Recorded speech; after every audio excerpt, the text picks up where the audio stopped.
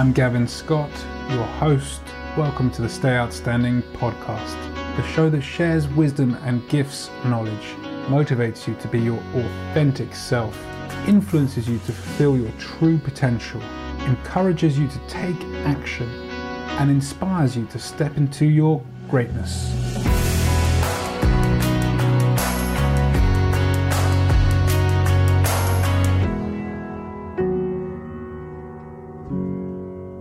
Welcome back for another episode. I'm so pleased to have in the studio today Rebekka Andresen, who is a career and life coach. Hi, Rebekka. Hey, Gavin. Thanks for having me. I've been looking so much forward to seeing you again. Well, we spoke last night, but it's nice to see you again. How did you become a career and life coach? Well, it all started, as I think it does for many coaches, with something, in my own life happening that I burned out really badly with stress while struggling to climb the corporate career ladder. And I just realized that I was totally on the wrong path and that I needed to make some changes in my life, not just related to work, but how I showed up in my own life and how I dealt with my circumstances. And then it brought me to coaching and I just totally loved it. And I just knew right away that I wanted to learn how to coach and help other people, change their lives for the better.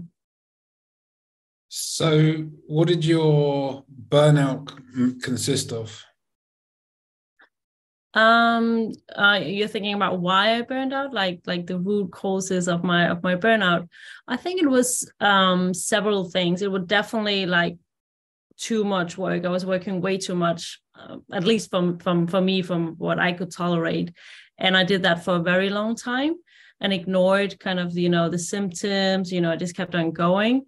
And then I think a lot of difficult things happened in my families in the year leading up to that. My father got really sick and unfortunately passed away. And, a lot of, external factors that are super stressful and challenging. But I think like the main reason it got to where it got for me was because I kept on taking responsibility for things I just could not control and truly believe that it was my responsibility to kind of foresee the future and process other people's emotion and take care of their problems, which is just impossible. So I think that is kind of the root cause for me burning out. So it was also a way for me to relating to my circumstances, to myself, to my emotions. And basically, I related to it by not related to it. Does that make sense? Yeah, and just absolutely. Being super focused on everything besides myself. It's funny what happens when we're focusing on everything else but ourselves. What's even more interesting is how people that aren't focusing on themselves don't have the capacity to see that, and it takes a burnout, a breakdown, a tragedy to create that opportunity for us to see. I think it does. For some people. I mean, because if you just, you can't outrun a negative pattern or something painful, it will always come back, and it would just come back in like with more intensity and scream louder and louder and louder and louder until we have to listen, right? Absolutely.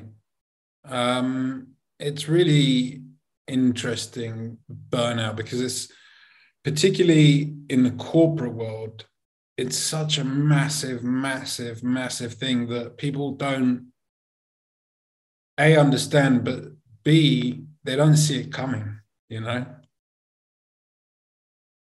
think leadership needs to do more in order to see it coming, but B, prevent it from coming. Definitely, but I think maybe also a problem in terms of corporate burnout is that I think maybe not top management, but I feel like the middle layer, they are all super stressed themselves. And I mean, what happens physiologically when we are under, like, swimming around this stress cocktail for a long time, we also lose our capacity to kind of think long term and, you know, see the broader picture, because we kind of get into this tunnel vision. And I mean, do you know what I mean? So it's super difficult to, I believe, to let it be up to leaders or managers. I really believe that, yeah, definitely we need to find, you know, big solution, because I believe it's a structural problem in our part of the world. But the problem is here now. So my point of view is that we need to empower employees in the corporate world with individual practical strategies, so they know how to cope with their day-to-day stress, because stress is, you know, it's a circumstance that we need to deal with. Does that make sense? Absolutely. I couldn't agree more. And what I'm hearing from you is that you were experiencing this tornado of emotions that you could no longer control. And you know, if people have strategies, they can prevent getting to that stage where the tornado arises. Definitely. And sorry. No, please. Yeah, definitely. And I mean, it's not even, of course, about emotions. And to me, it goes way beyond, you know, dealing with stress and learning how to cope with that and have strategies to control, how do you say that, like manage the pressure that we're under all the time. But essentially it's about knowing ourselves, self-awareness, and understanding how is my own behavior right now making me feel even more stressed, and how can I relate to the fact that I have a huge workload. How can I relate to that in a different way? How can I relate to these organizational changes that are happening yet again in a way that is more, how do you say that, like caring for myself? And yeah, it's really interesting, because if you empower people, they tend to rise, and if you don't empower people, they tend to fall. And so, you know, I kind of almost think that the responsibility is on the organization. But of course, the organization doesn't take responsibility. I don't know. I think most organizations, they do come from, or at least from my experience in the organizations where I've been working, I do believe that there is a wish to improve things. There is a wish to reduce the level of stress, but there's not a how. How can we actually do that? And how can we do it fast enough? Because turning an organization around and making changes that would change the ways we are working will take a long, long time. And if we put on top of that, like the organizational, you know, how do you say it, like internal policies to come to terms to how are we going to make an internal policies to stress prevention. So yeah, of course they have a responsibility, but I'm thinking the problem is here now. So we got to empower the people. Yeah, absolutely. It's what's fascinating is if you asked most mid-level managers, do you experience stress on a daily basis or during your working week? They would probably reply no. So they don't even know that they're stressed, because they're just caught up in this chaos. Yeah, I think that's one thing. And I think actually another thing to that, I thought about it last week because I was hosting a workshop about the topic about understanding the stress response cycle. And what I said to them is that, I mean, the thing is that we're talking about stress as if it were a disease, and it's not. I mean, it's a natural response that we all have, and it's a response that we get every single day.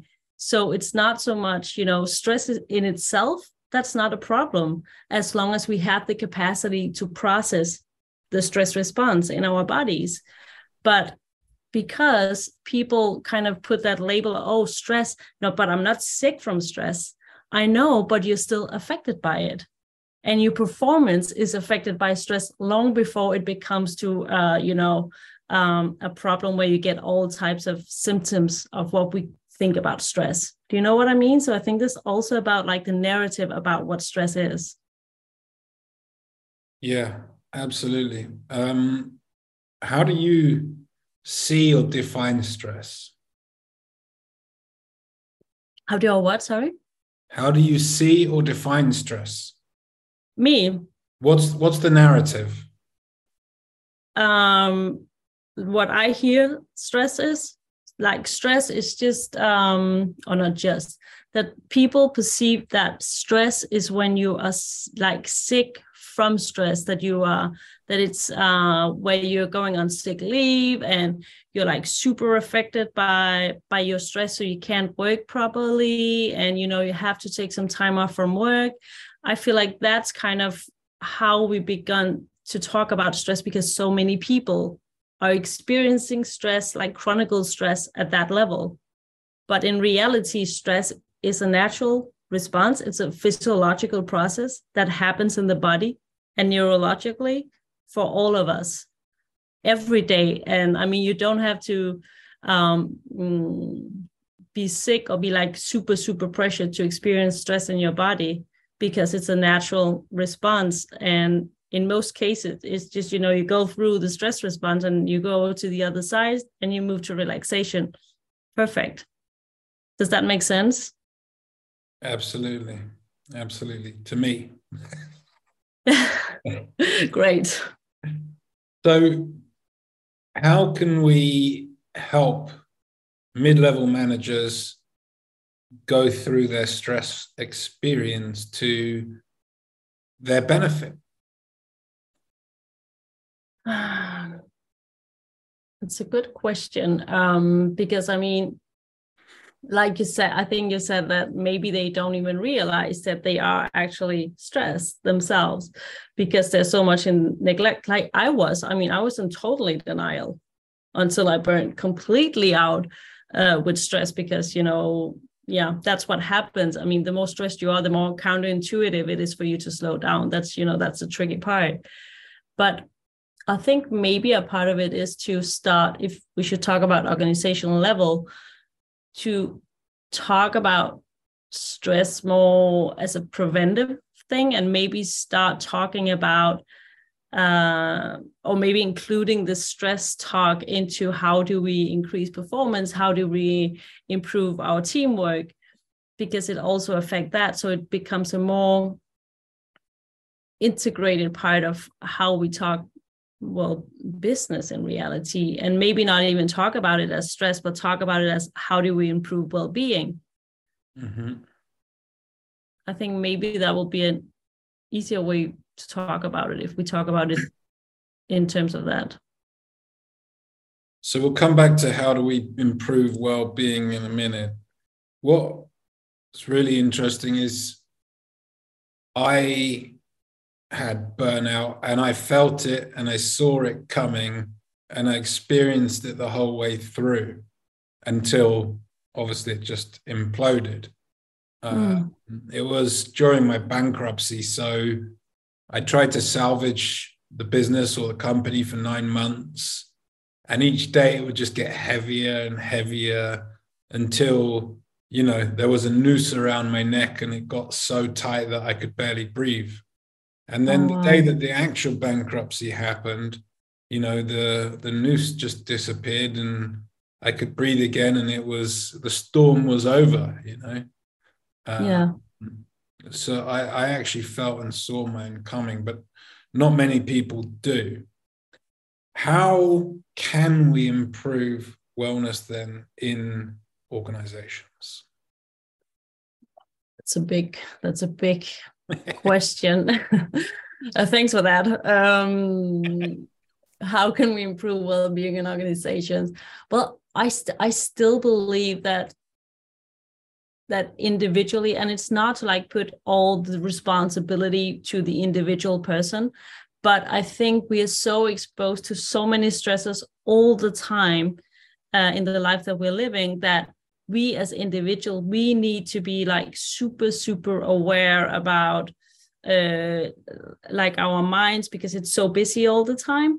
So I think individually we need strategies to how do I cope with my pressure, with my stress, and what exactly like do I need to create more balance, to create conditions for me to thrive in this crazy world we're living in. And I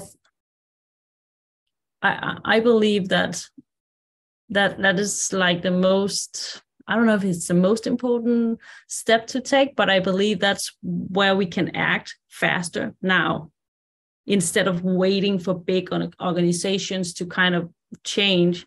And especially with the changes we've seen in organizations these past years with the pandemic and so on, that people are working more remote, it becomes even more important, I believe, for the individual to figure out, okay, what are my boundaries and what am I willing to accept? What am I not willing to accept? And become super clear in communicating this. It's interesting because when you first make a job application, you don't get asked those kind of questions. And, no. Actually, I think if people were very honest and open about their boundaries at that stage in the process, they might not even get the job. Like HR is a real tick box process. Either you do fulfill the criteria or you don't. And beyond that, nothing else matters. So I think we've got to change that culture as well, because if people can't be honest and open from the start, then they're always going to be hiding something. That is so true. That is so true. Like there's also a thing about building trust, right? And believing that people know the best, what's best for them and what circumstances they need in order to thrive and perform in their job. That's kind of one thing from maybe the organizational part of it. And then there's also the individual person that keeps being curious about what is actually my best conditions for performing my best and to like thriving in my work and in my life, and having the courage to come forward with that, because the managers also need that information, especially maybe also in Denmark, we have a very flat business culture, and maybe it's more okay to be very direct. I think maybe that's more acceptable in Denmark, I think. But still here where the structure is so flat, that requires a lot of self-leadership from the employees also. And the manager will need to get information from them to know, how can I support you then? I mean, I know from my own experience in corporate that I wouldn't dare dream of going into my manager's office and sharing that kind of information, because I know what would happen. It wouldn't be instant, but there would be judgment, and it wouldn't be good judgment. It would be, when the time is right, let's replace this guy. That's not healthy for your employees to know that they're replaceable. It doesn't promote longevity, true. Doesn't promote peak performance. So then the cogs within the organization actually begin to not operate together. And that's not cohesive for an organization to move forwards with. No, that is so true. I mean, I feel like I have a before my burnout in corporate, and then I had an after my burnout in corporate. Because I changed companies after I came back from sick leave. I came back to the company because I needed to, figure out which part was the job I was doing, which part was about the culture that wasn't a match for me anymore, and which part was about me. And after I came back, I just realized, okay, it's not a match anymore. I don't want to put in the work to make the changes I need in order to thrive in this. So I'm leaving, right? It was a conscious choice. So I quit. And then I moved to another corporate company where my approach was completely different. I mean, when I first met with my now former boss, I told him up front, like, I've been out with stress for I don't remember how many months I was out. It doesn't matter. And I'm going to take a coaching training program, and I want to be a coach. What do you think about that? You know, we talked about that in the first interview. So my approach and how I kind of thought about, you know, the relationship between me and him was totally different from my first job in corporate. And that also was a game changer for how my relationship was with my boss in my former company, because he knew where I came from. He knew what my dreams was, and he was awesome, and he was super supportive. I'm like, that sounds awesome. And then he ended up hiring me. That's wonderful. I wonder how many people have that experience. Yeah, maybe not that many. And I hope there are plenty out there that has tried that same experience. But I mean, in the exact same organization, I heard employees being holding back from sharing how pressured they actually felt in the day-to-day job with the managers, because they had the hire and fire power in the exact same company. Yeah. It's interesting, isn't it, how power tends to convolute the decision-making process. You know, it's like, what's the real risk here? I think that's a genuine question. And a lot of those power-hungry sort of managers will think that the risk is their own position, right? And so it's known that they're power hungry and that you don't approach them, you know. It's such a fascinating subject. It really is. What is one of your recent experiences working as a coach with corporates where you've had tremendous success? Well, I don't have any corporate clients as direct corporate clients, but I have clients that work in corporate. Okay. I think I have plenty, but some of them, what I really like and what I also experienced myself while working in corporate is that it is possible, you know, to incorporate or integrate practical routines or strategies that support you in actually taking good care of your well-being and your own needs, even though that you're working in a high-performing environment. It is possible, but it also needs to come from you. Because, What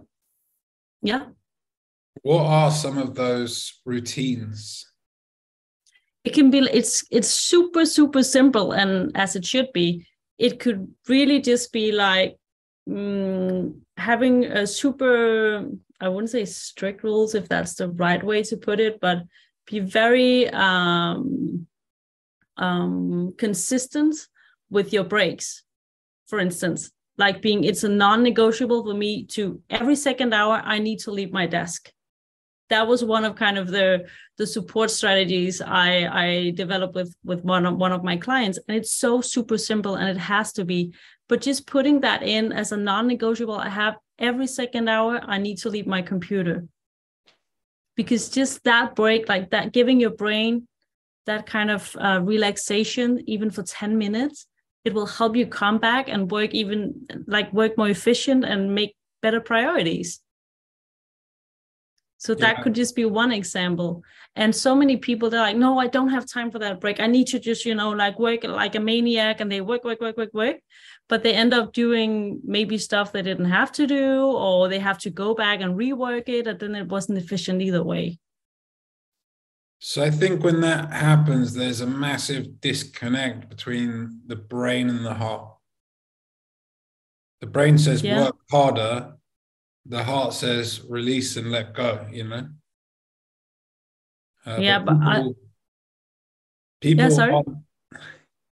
People aren't sort of encouraged to operate from a place of heart.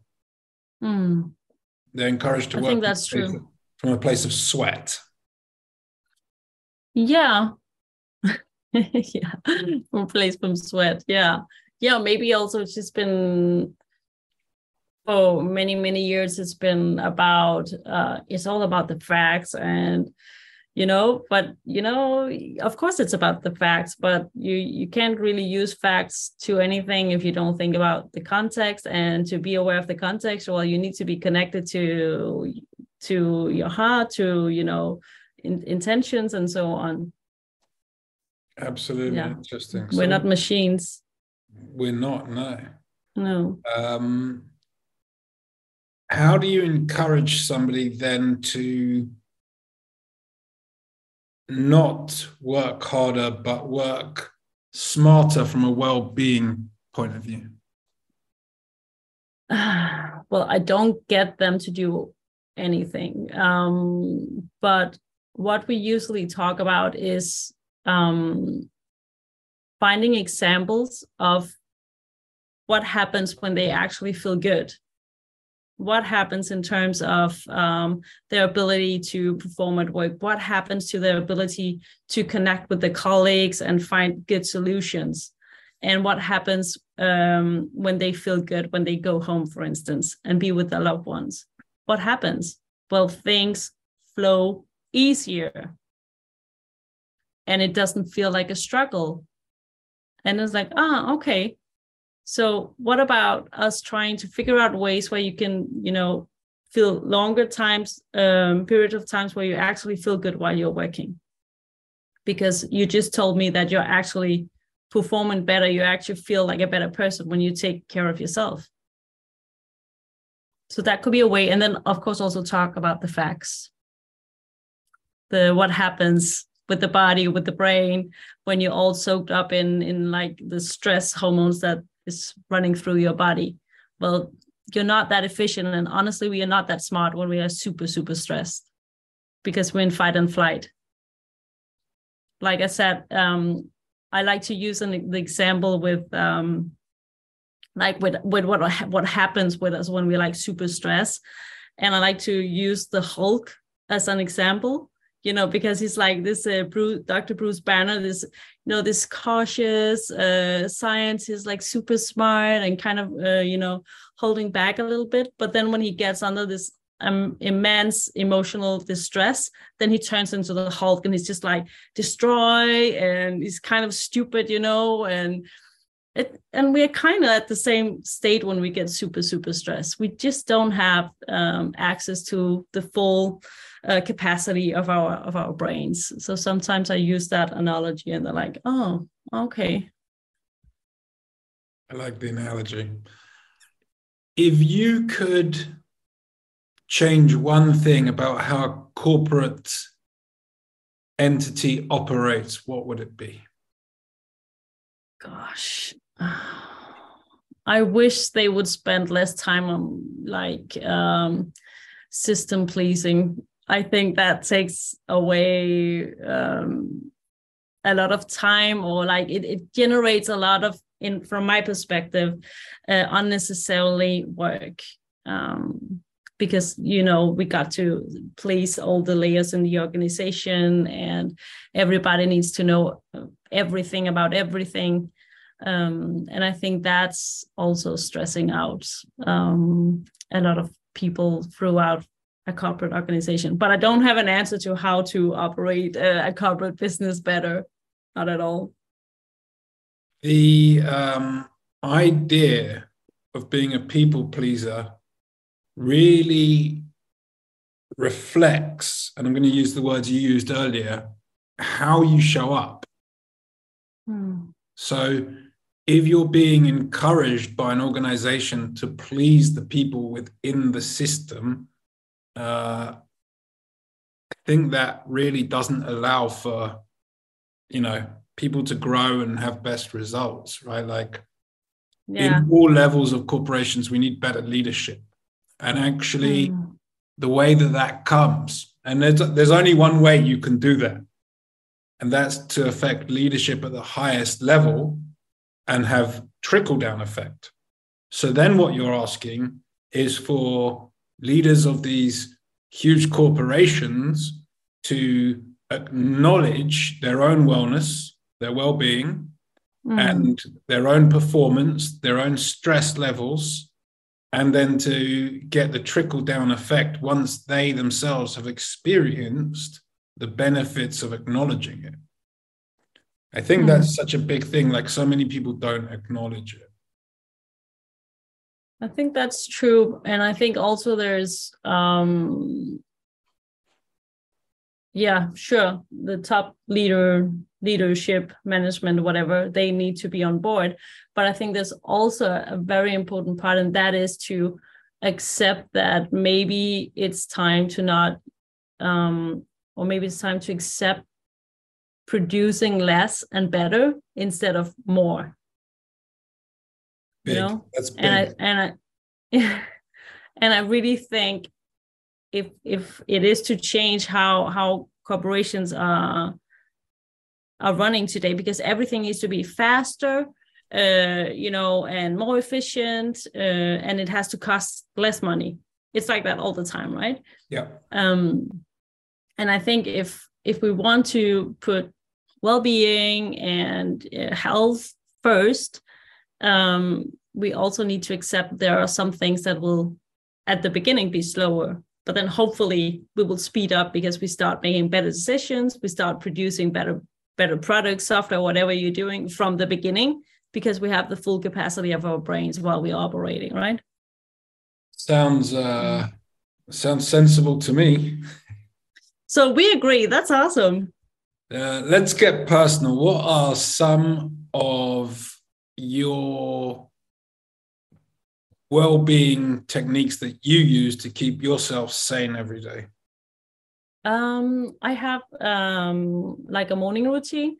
Obviously, I have more time in the morning because I have my own business, so I do what I want whenever I want it, more or less. But I have a morning routine where I do the same thing every morning. So I get up, I do like a type of yoga exercises. My mat is already on the floor, so it's you know, I don't have to think that much about it. It's there, it's ready, and then I journal and I go for a walk 1 or twice a day, at least once a day. So that's kind of my routines that are also my go-to if I feel stressed or under a lot of pressure. But, you know, the more you practice before you need it, the easier it is for you to actually do it when you need it. When I'm turned into the Hulk, it's easier for me to go out for a walk, right? Before I smash my computer. Absolutely. So that's one thing. Yeah. Yeah, the morning routine is such a big piece of the puzzle. It is to me. I know that people will wake up and they will instantly start playing with their phone and looking at it. And, you know, that's not the best way. The best way is to leave it off, do your morning routine, and then turn it on. You know, otherwise the external world impacts the internal. So even if you totally agree, viewed it for 5 minutes, looked at an email, responded to an email, and then went on your mat, those thoughts are in your head. Yeah, I agree. You know, and you've just woken up. You've come from a place of peace and harmony. You don't want to be floating into the external world with all of its. That's so true. Stuff. And I think the most important thing about these ensuring our well-being and all of that, the most important thing is that the strategies you have, they're like super, super simple, and that they fit to the life that you are leading. I mean, it makes no sense if I, for instance, told my clients that have 3 young children and work in corporate and tell them, oh, in the morning, you know, you need to do yoga for about 20 minutes. And then if you can journal a little bit, it makes no sense because it's not the life she leads. So to her, it will be something else, another routine that maybe included her children or something like that to make it work for the life she's actually living. And the same goes for if you work in corporate and you know that every morning when you get there, you always have a meeting at 10. Well, then it's not there you're going to have your break, right? So I think that's also really important to look at what's actually possible right now with the life I'm leading now. And then we can always like improve that life, but to use the routines that's possible for you now. I agree that living in the present moment is such a powerful concept. Just a couple questions left for today, Rebekka. If anyone has resonated with what you've said and they'd like to reach out and contact you, how can they do that? They can reach me on LinkedIn or Instagram. I think that will be the easiest way for them to reach me. And they can just in LinkedIn, I'm just called Rebekka Andresen, which is my name, and I can type it in for you so it's spelled correctly. And then on Instagram, it's Rebekka_Andresen, and I'm spelled with 2 Ks, but I will drop you a message. Awesome. It'll be in the show notes, don't worry. Okay, perfect. And if anyone gets super confused, you can just let me know and I'll give you Rebekka's details. Perfect. Yeah, but please reach out and we can just have like a no strings attached chat. Who knows? Awesome. I thought you were going to say something else there, but I'm pleased you didn't. It wouldn't have been right for this audience. No strings attached. Talk. It will just be a talk. Last question for you. What does stay outstanding mean to you? Stay outstanding. I think it's like the curiosity to keep exploring yourself and keep growing. You know, like a tree, it never stops growing. So why should we do that? Absolutely. Yeah, beautiful. Thank you for sharing. Thank you so much for coming on the show and thank you, Gavin, imparting your wisdom with us today. It's been a pleasure.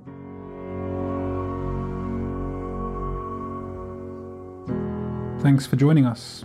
If you enjoyed the content and got any value, please do like it, rate it, follow, subscribe, and leave a comment. You'll find us across all the social media channels: YouTube, TikTok, Facebook, and Instagram. All the links are in the show notes. It's been my privilege to host you today. I'm Gavin Scott. Until next time, stay outstanding.